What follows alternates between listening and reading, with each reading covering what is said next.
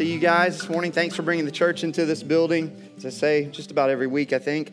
If you're new, if we haven't met, my name's Jamie, the guy who gets to open up the scriptures most Sundays and unpack God's word for us as we gather in this place. And we're surely going to do that this morning. If you are new, would love to connect before you head out the door after the service, if you are inclined to stick around and do so. This morning, I do want to mention we've been on a journey. If you're new, you wouldn't know this, through the book of Luke for quite some time now, having worked our way up to this point through 15 chapters and some change, I believe.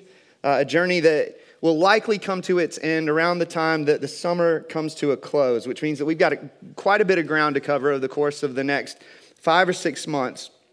However, there are times when a rest stop or two is appropriate on a long journey, even at the risk of delaying the estimated time of arrival. And this morning would be one of those moments. We're going to veer off the beaten path in our journey through the book of Luke in order to spend a little bit of time at one of those rest stops. For those who may not know, we're on a different kind of journey of sorts at the same time that we find ourselves on this journey through the book of Luke, namely our journey toward the establishment of elders and deacons locally.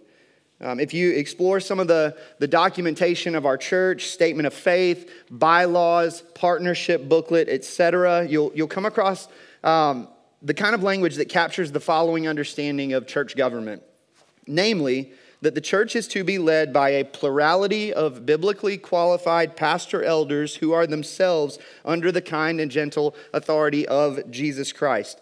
There's a reason we're singing the songs that we're singing this morning, namely because we believe that Jesus is the apostle who plants the church, Hebrews chapter 3, verse 1, that Jesus is the senior pastor who leads the church, 1 Peter chapter 5, verse 4, that Jesus is the head of the church, Colossians chapters 1 and 2, we believe that Jesus grows and builds a church, Matthew chapter 16, verse 18, and Jesus shuts down a church for becoming faithless or fruitless, Revelation chapter 2, verse 5. That Jesus is the reason, the foundation, and the purpose for why the church even exists in the first place. Therefore, it's absolutely vital that as a church, we love Jesus, we obey Jesus, we imitate Jesus, and we follow Jesus at all times and in all ways according to the teaching of his word.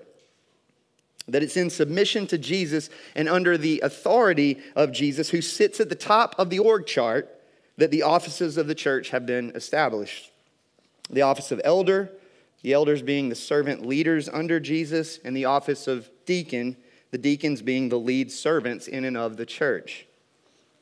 The two offices of elder and deacon, they show up not only in 1 Timothy 3, which we'll spend a little bit of time in a little later this morning, where the qualifications for both of those offices are laid out, but also in Philippians chapter 1, where the Apostle Paul begins his letter to the church in Philippi with these words: "To all the saints in Christ Jesus who are at Philippi with the overseers and deacons." You have the overseers, the deacons, and the saints. Overseer being synonymous with elder among a few different terms used to communicate the various aspects of that one and same role or office. We'll look into that more next week when we get into the responsibilities of an elder, but more broadly speaking, as we move closer to the establishment of local elders and deacons, it's important that we all are clear on what the scriptures teach about these offices of the church. And so we're going to spend the next couple weeks exploring in an introductory way the topic of biblical eldership, with a follow-up series on biblical deaconship to come somewhere down the road, TBD. And in part, here's why we need to do this. For those of you who don't know, and most of you do, we're a non-denominational church that's a part of a non-denominational network, the Acts 29 network. And with that, there's an opportunity for many backgrounds, many experiences, many traditions to come into a church like this, with traditions involving bishops for some, and presbyteries for others, experiences of senior pastors and deacon teams, many of those churches of which deacons are actually eldering, not truly deaconing according to the scriptures, Congregationalist churches where yay cards and nay cards are being raised to vote on everything. There are all kinds of expressions of church government out there. When you add to that we exist as a church in a context that is hyper-churched and under-gospeled, and therefore people are simply hungry for, can you give me the Bible and the gospel? I just want those two things, please. And so when they find it in a church like ours, they're hungry and they come in, and many of you, this is your experience, despite those different backgrounds, and are happy to be a part of a gospel-centered church that seeks to be faithful to God's word. Even among those who would affirm an elder-led model of church government, there are a variety of perspectives as to what kind of person an elder should be and what kind of responsibilities an elder should embrace. We'll get into some misconceptions regarding biblical eldership soon enough. I had every intention of beginning our time this morning in the scriptures reasoning a couple of key foundational doctrines having to do with this idea of biblical eldership right out of the gate. For one, shared leadership, as we see in a number of places in Scripture, a pattern of a plurality of elders governing the church.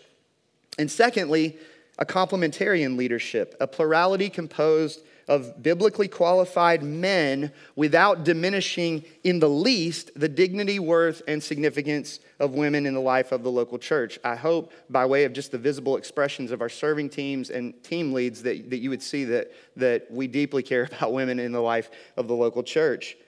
Unfortunately, to try to get into the scriptures to reason those things this morning, we'd be here till probably 3 in the afternoon.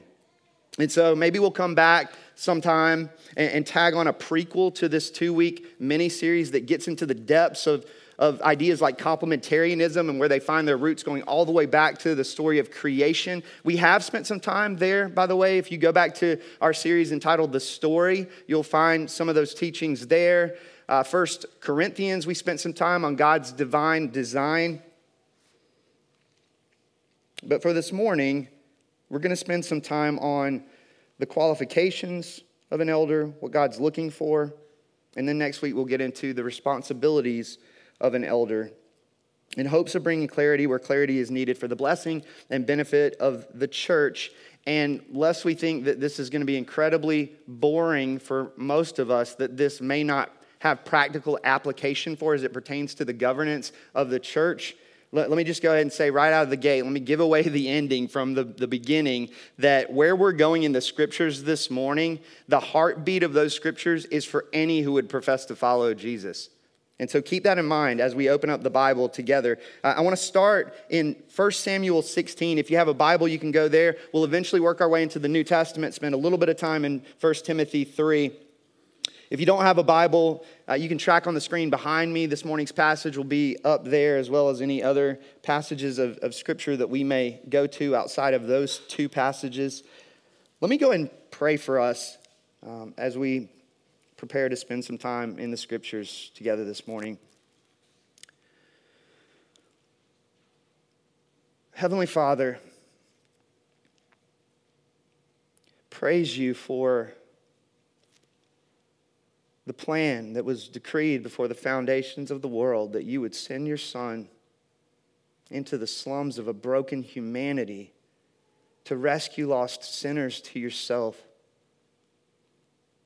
This beautiful story of redemption, of which we get glimpses of as we pick up the scriptures each and every week in gatherings like these. From creation to consummation and everything in between, we get something of the heartbeat of your kingdom and what it is like. I pray that you would give us a taste of that kingdom this morning and the implications and the outworkings in our very lives, the implications for your church. God, we're desperate for you. The world around us is screaming so many things as it pertains to what success is, what notions of leadership are, what you care about most. And so I pray that as a result of our time in your word this morning, that you would awaken our minds and our hearts to that which is in accordance with your kingdom, with your heart. And Lord, that as we leave this place this morning, that we would leave changed, transformed, that we would be men and women after your own heart, that we would even understand what that means as we leave this place today. Spirit of God, we're desperate for you to move As I say often, if you don't, this will be an exercise in futility. And so I plead with you. I urge you to stir and to move in power in this place this morning as we sit with the authority of the very word that you've inspired, Spirit of God. Would you move in power that you, Father, Son, and Spirit, might receive the glory and that we might leave in joy this morning, having sat with your word in hand.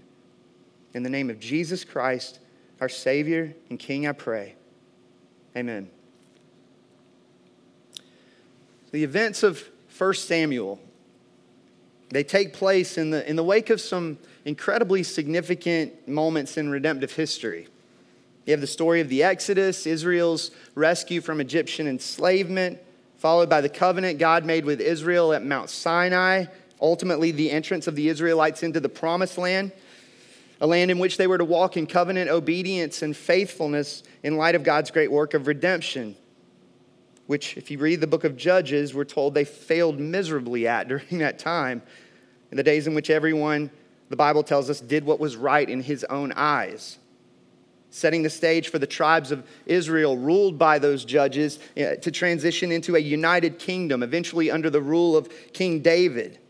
That's the brief lay of the land as we pick up the book of 1 Samuel, a book that begins with the story of Hannah and her song of praise, a woman who many of you know had experienced great sorrow in her inability to conceive children and whose cries for mercy were met with the gift of a son, Samuel. As the story goes, Hannah was so moved by God's mercy and kindness that she couldn't help but sing, and whose song captures the major themes of both 1st and 2nd Samuel, that right out of the gate, you get the heartbeat of these two books in this very song. The themes of God's opposing of the proud and exalting of the humble. The theme of God orchestrating his purposes despite human wickedness. The theme of God's promise to someday raise up a messianic king for his people. It's in the wake of that song that the events of 1 Samuel unfold, including the Philistines' defeat of the Israelites and capturing of the Ark of the Covenant as punishment for Israel's pride and treating the Ark like some sort of lucky charm. Followed by the Lord's defeating of the Philistines as punishment for their own pride in placing the captured Ark in the temple of their so-called god Dagon. It's on the other side of those two stories that the Israelites go to Samuel, declaring their longing for a king like the many surrounding nations, a rejection of God in being king over them, in their forsaking of God, the serving of gods of their own making. And so the scriptures declare that God gave them what they wanted. Tall, handsome, broad-shouldered Saul. A man who looked the part of a king for sure in outward appearance, yet was deeply flawed in terms of his character. Lacking in integrity, pridefully blinded to his own flaws. A man who would win a few battles early on, but whose story would ultimately end in rebellion and rejection, setting the stage for a new king. If you pick up the story in 1 Samuel 16, verse 1, we're told, "The Lord said to Samuel, 'How long will you grieve over Saul, since I have rejected him from being king over Israel? Fill your horn with oil and go. I will send you to Jesse the Bethlehemite, for I have provided for myself a king among his sons.'" As you pick up the story, we find Samuel grieving over Saul, a man whose kingship had started out with such promise, yet whose willful disobedience would ultimately lead to his demise. And we're told that the Lord declares to Samuel, "I've got some good news. Grab the anointing oil. I have provided for myself a king." And immediately, notice, God communicates in the details that he's not interested in operating according to the world's standards, as he tells Samuel to go to lowly Bethlehem, too little to be among the clans of Judah, Micah 5, verse 2 tells us. And Samuel said, verse 2, "How can I go? If Saul hears it, he will kill me." And the Lord said, "Take a heifer with you and say, 'I have come to sacrifice to the Lord.' And invite Jesse to the sacrifice, and I will show you what you shall do. And you shall anoint for me him whom I declare to you." Samuel is filled with fear, uncertainty, as he considers the marching orders that he's been given. And the Lord, in his kindness, provides a way for Samuel to go without drawing the attention of Saul and his men, commanding him to travel to Bethlehem with an animal in hand to be sacrificed in the city out of which the next in line to the throne would come. And with that, to invite Jesse into that ceremonial gathering along with his sons as the next king was to come from his line. In verse 4, Samuel did what the Lord commanded and came to Bethlehem. And the elders of the city came to meet him trembling and said, "Do you come peaceably?"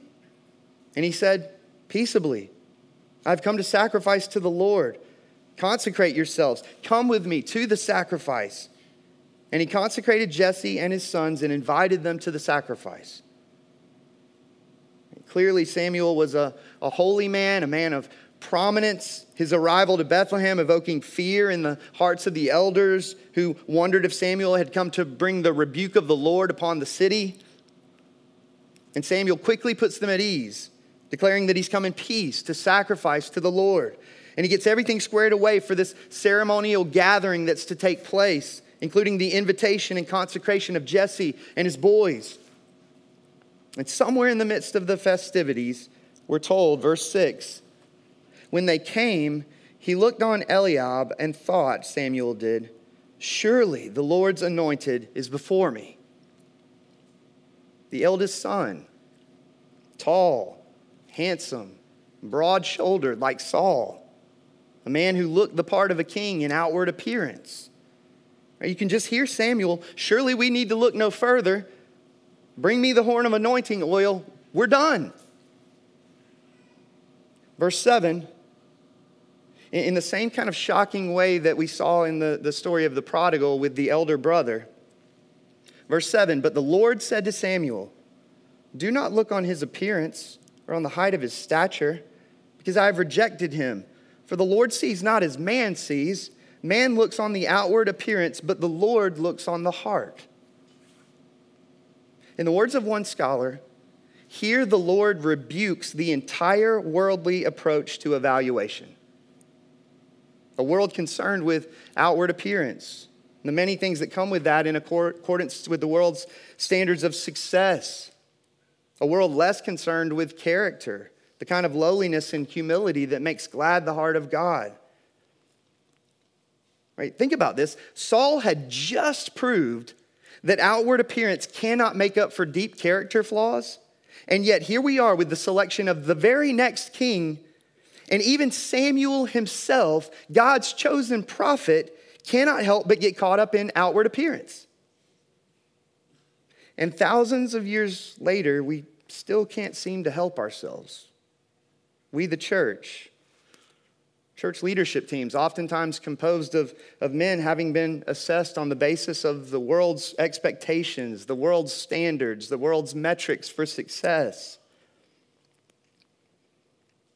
It gets more shocking. Verse 8, "Then Jesse called Abinadab and made him pass before Samuel. And he said, neither has the Lord chosen this one. Then Jesse made Shammah pass by, and he said, neither has the Lord chosen this one. And Jesse made 7 of his sons pass before Samuel. And Samuel said to Jesse, the Lord has not chosen these."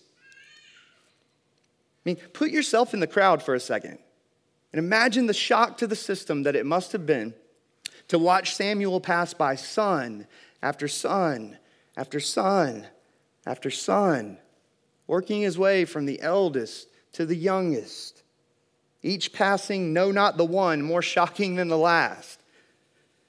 Till eventually Samuel comes to the end of the line and still Israel is without her next king. Then Samuel said to Jesse, verse 11, "Are all your sons here?" And he said, there remains yet the youngest, but behold, he's keeping the sheep. You can imagine the reluctance on Jesse's part when asked if all of his sons were present. I mean, there is one more, but he's the youngest among his brothers. We don't even invite him to gatherings like these. He's out in the fields right now. The foreshadowing of the Messianic king to come, mind you. And Samuel said to Jesse, "Send and get him, We will not sit down till he comes here." And he sent and brought him in. Samuel says, no one's eating till someone goes and gets the boy. And so Jesse sends for his youngest son, and David, fresh from the fields, makes his way near. And we're told, in the last part of verse 12, now he was ruddy, had beautiful eyes, and was handsome. Ruddy meaning red, rosy-cheeked in his boyishness. And with that, handsome and beautiful-eyed. As the point of the story is not that God's looking for ugliness in appearance. Right? That's not the point of the story at all. The point of the story is that God is looking for a man after his own heart. And the Lord said, when David approached, "Arise, anoint him. This is he. I've chosen David, the most unexpected of the sons of Jesse," God says, "from the city of Bethlehem, too little to be among the clans of Judah." What better way to ensure that God and God alone might receive the glory? Man looks on the outward appearance, but the Lord looks on the heart. Then Samuel, verse 13 tells us, took the horn of oil and anointed David in the midst of his brothers. And the Spirit of the Lord rushed upon David from that day forward. David is not only chosen, but anointed for the work that the Lord has for him as the Spirit of the Lord rushes upon him. God's presence and power in the life and ministry of his chosen one. It's a beautiful story that sets the stage for the coming of the greater David, is it not? The Lord's anointed Jesus Christ, whose birthplace would be the very same lowly Bethlehem, too little to be among the clans of Judah, who would too receive his own proper anointing and coronation, the approval of the Father and the anointing power of the descending Spirit at his baptism. The Father declaring, "You are my beloved Son, with you I am well pleased." In the words of 1 Samuel 16, "I have provided for myself a king." In Jesus' day, the people clamored for a king like the nations, just as they had in the days of the judges. And Jesus refused to give them what they wanted, rejecting any notions that he had come to overthrow Roman tyranny. All the while, and we've seen this in the book of Luke, gathering his own ruddy band of followers, redemptive history's own motley crew, turning the expectations of the world upside down on their head every step of the way, down to the very last step down the Via Dolorosa. Having lived the perfect life of sinless purity of heart, the life that none of us in this room could ever live, that he might die the death that we deserve to die in our place, the greater shepherd than David, who would lay down his life for the sheep, rescuing lost sinners to himself in such a way as to ensure that God and God alone might receive the glory, just as in the choosing of David as king. Which is why we have passages like 1 Corinthians chapter 1, verses 26 through 31. "For consider your calling, brothers. Not many of you were wise according to worldly standards. Not many of you were powerful. Not many were of noble birth. But God chose what is foolish in the world to shame the wise. God chose what is weak in the world to shame the strong. God chose what is low and despised in the world, even things that are not, to bring to nothing things that are, so that no human being might boast in the presence of God. And because of him," don't miss that, "because of God, you are in Christ Jesus, who became to us wisdom from God, righteousness and sanctification and redemption, so that as it is written, let the one who boasts, boast in the Lord." It's Mary's song of praise, borrowing her lyrics from the Song of Hannah. Luke chapter 1, verses 51 and 52. "He, the Lord, has shown strength with his arm. He has scattered the proud in the thoughts of their hearts. He has brought down the mighty from their thrones and exalted those of humble estate." The Mary's song, it's the song of the gospel. It's the song of ultimate triumph through seeming weakness. That the God of Christianity is a promise-keeping God who fulfills his promises to and through the lowly. We see it all over the pages of Scripture. God fulfilling his promises through the small, lowly nation of Israel. establishing a throne through the young shepherd boy David, preserving the messianic line through barren women and younger brothers. What should we expect then when we consider the qualifications for church leadership, specifically eldership? Well, the story of David, as well as the story of the greater David into the world, his entrance reminds us that the Lord's rebuke is on the entire worldly approach to evaluation and assessment. I mean, if we're honest, there's a part of us that wants a king like the nations, a leadership team that looks like the world's notions of success. Boy, if 2020 didn't bring that out in a lot of churches. What does the Lord want? 1 Timothy 3. The saying is trustworthy. If anyone aspires to the office of overseer or elder, he desires a noble task. Therefore, an overseer must be above reproach, the husband of one wife, sober-minded, self-controlled, respectable, hospitable, able to teach, not a drunkard, not violent but gentle, not quarrelsome, not a lover of money. He must manage his own household well with all dignity, keeping his children submissive. For if someone does not know how to manage his own household, how will he care for God's church? He must not be a recent convert, or he may become puffed up with conceit and fall into the condemnation of the devil. Moreover, he must be well thought of by outsiders, so that he may not fall into disgrace, into a snare of the devil. 1 Timothy 3, it presents us with the most extensive list of qualifications for eldership in the Scriptures. And you'll notice, even at a cursory glance, you don't need a study Bible to see this, that most of this list has to do with Christian character. Notice what's not on the list. As Paul says nothing about personality type. He says nothing about entrepreneurial giftedness. He says nothing about business acumen. Not that those things are bad in and of themselves. The point is that it should come as no surprise to us that the Lord hasn't stopped looking on the heart. Though a great many, even within the church, continue to look on the outward appearance. The interview process. I've been in interviews like these. For a lot of pastoral candidates in our day, what do you know and what can you do? We're interested in your head and your hands. Full-on heart bypass every step of the way. Character, if it comes up at all, it gets some sort of yellow participation ribbon in the conversation at best. We want a king like the nations, a leadership that can help us to keep up with the world's notions of success. And the Lord says, that's not what I want. We'll get into some of the competency qualifications next week as we look at the responsibilities of an elder that warrant those competencies. So we're not going to go through everything on this list here in 1 Timothy 3, but let me just briefly walk through the list of character qualifications for eldership, pointing out from the start that, and I said this a moment ago, we should all aspire to these things, regardless of our place in the church. It's not that the leadership of the church should be gentle and not violent, but the saints should be violent all the while. It's not that the leadership should seek unity while the saints are quarrelsome all the while. No, all of these character attributes are things that we should all aspire to because they are our conformity to the Lord Jesus Christ himself. As we work through this passage, and we'll do it briefly, again, this is a primer, a 101, so to speak.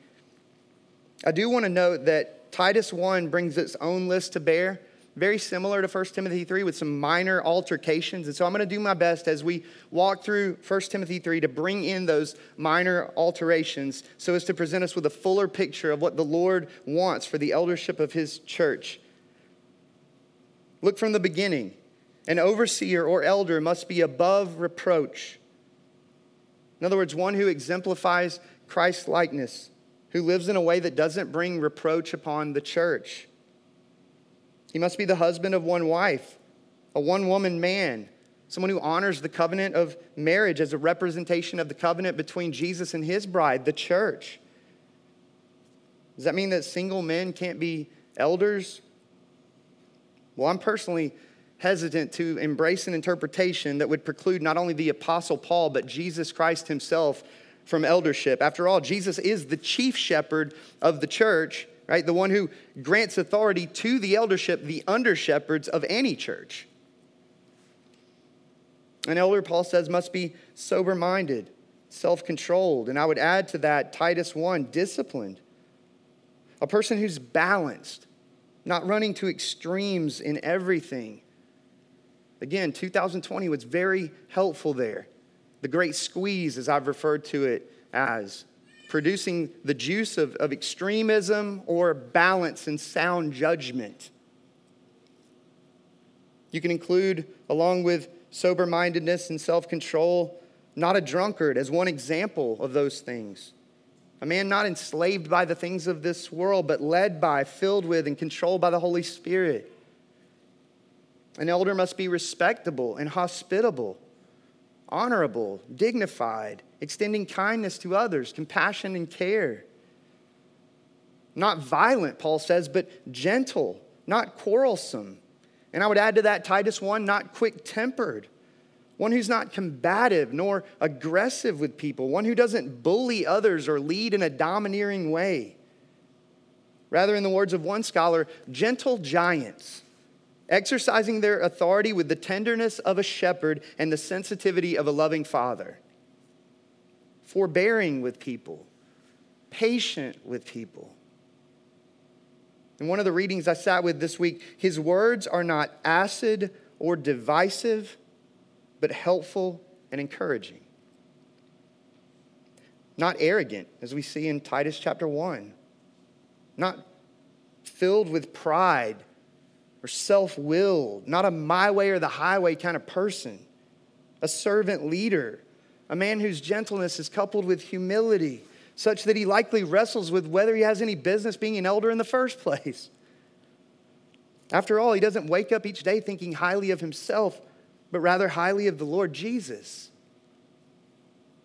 Not a lover of money, not greedy for gain, generous in stewarding that which he has for the kingdom, concerned with and happy to spend and be spent for the glory of God.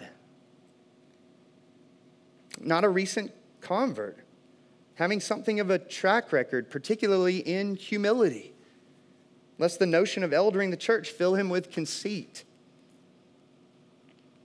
Well thought of by outsiders, one of whom even unbelievers are inclined to speak well, his life and presence itself an apologetic for the gospel.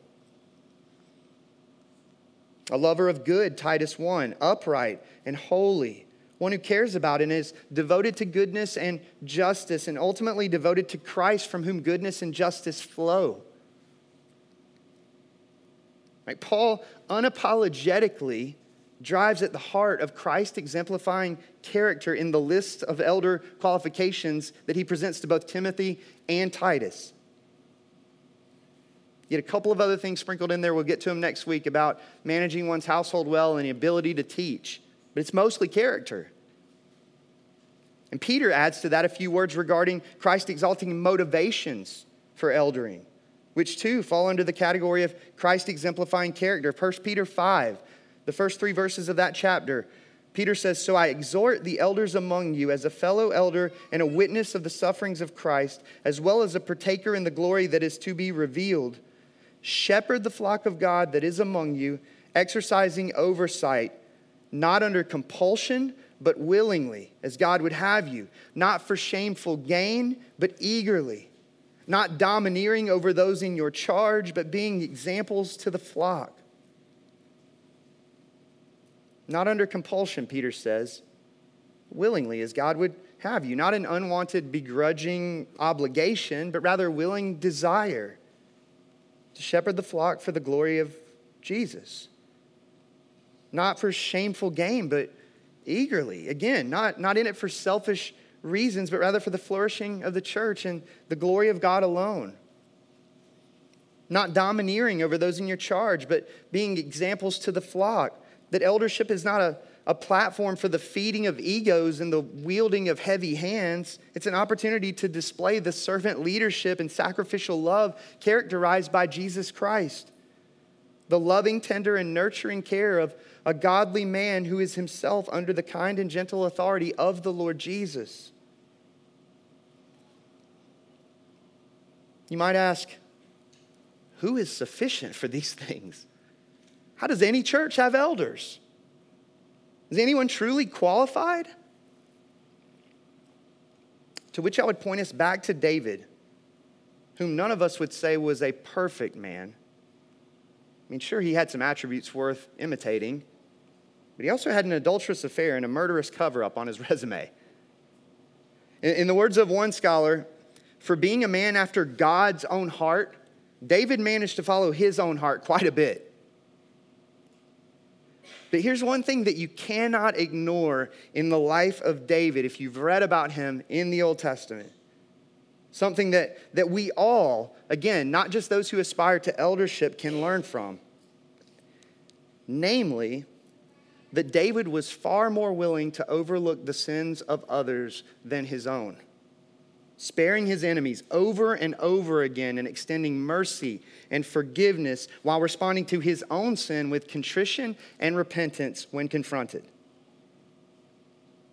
You see it not only in the historical accounts of the Old Testament narratives, but in the Psalms of confession that David has written. And that's good news for all of us, not just the eldership of a church. If God were looking for perfection, we'd all be done for. Our only hope for perfection is the perfect record of the Lord Jesus in our place. Amen? The good news is, in terms of eldership and really and truly for the church overall, God isn't looking for perfection. He's looking for faith and repentance. Those committed to giving their lives for the glory of the one perfect man, Jesus Christ. And so that's the kind of church that we're aiming to be. As it pertains to our leadership, as it pertains to the flock, our very lives, our ambitions as a church. We're not interested in the notions of success that the world brings to the table. We're interested in trying to stay in stride with this pattern that we see throughout the scriptures from beginning to end. The upside down nature of the kingdom of God that most of the world would look in on and go, have you lost your mind? And we would say, yes, we have for Jesus. We want to do things in such a way that God and God alone gets the glory and not us. And so I pray that rests on you. I pray that you expand this out beyond church leadership to the heartbeat and culture of this church and that you're encouraged by that. We've been sitting with it for a long time. The book of Luke just keeps putting it in our face, right? The contrast between the kingdom of this world and the kingdom of Jesus, the notions of success, the ideologies that Jesus over and over and over again just pushes back on and says, no, here's what I've come to do. And here's who I've come to be. In a moment, we're going to continue to worship him because he's the one who's worthy of worship. Not any man or woman, but the God-man, Jesus Christ. Continue to sing these songs that proclaim his excellencies, his goodness, his glory, his grace. I encourage you to sing loudly as we bring our collective song together. As you consider that Jesus brought a perfect record to the cross on your behalf. As we continue to worship through the receiving of the Lord's Supper. If you're a Christian, that meal is for you. If you missed it on your way in, there are cups on the back table. You're welcome to go grab one of those over the course of these last few songs. If you're a Christian, that meal is for you. As you take the bread representing the broken body of Jesus and dip it in the cup representing his shed blood. I pray that your heart would be awakened to the beauty and the hope of Christ, your perfection, and the one who enables you by his Spirit to then walk in repentance and faith, to live this thing out, this essence of the kingdom and the sanctifying character and work that God is doing in his people for his glory. If you're not a Christian, I'd encourage you not to partake of the bread and the cup, but that your next step would be one of repentance and trust in Jesus for the forgiveness of sin. The first sermon I remember preaching here, and I'll pray for us in a moment after I share this.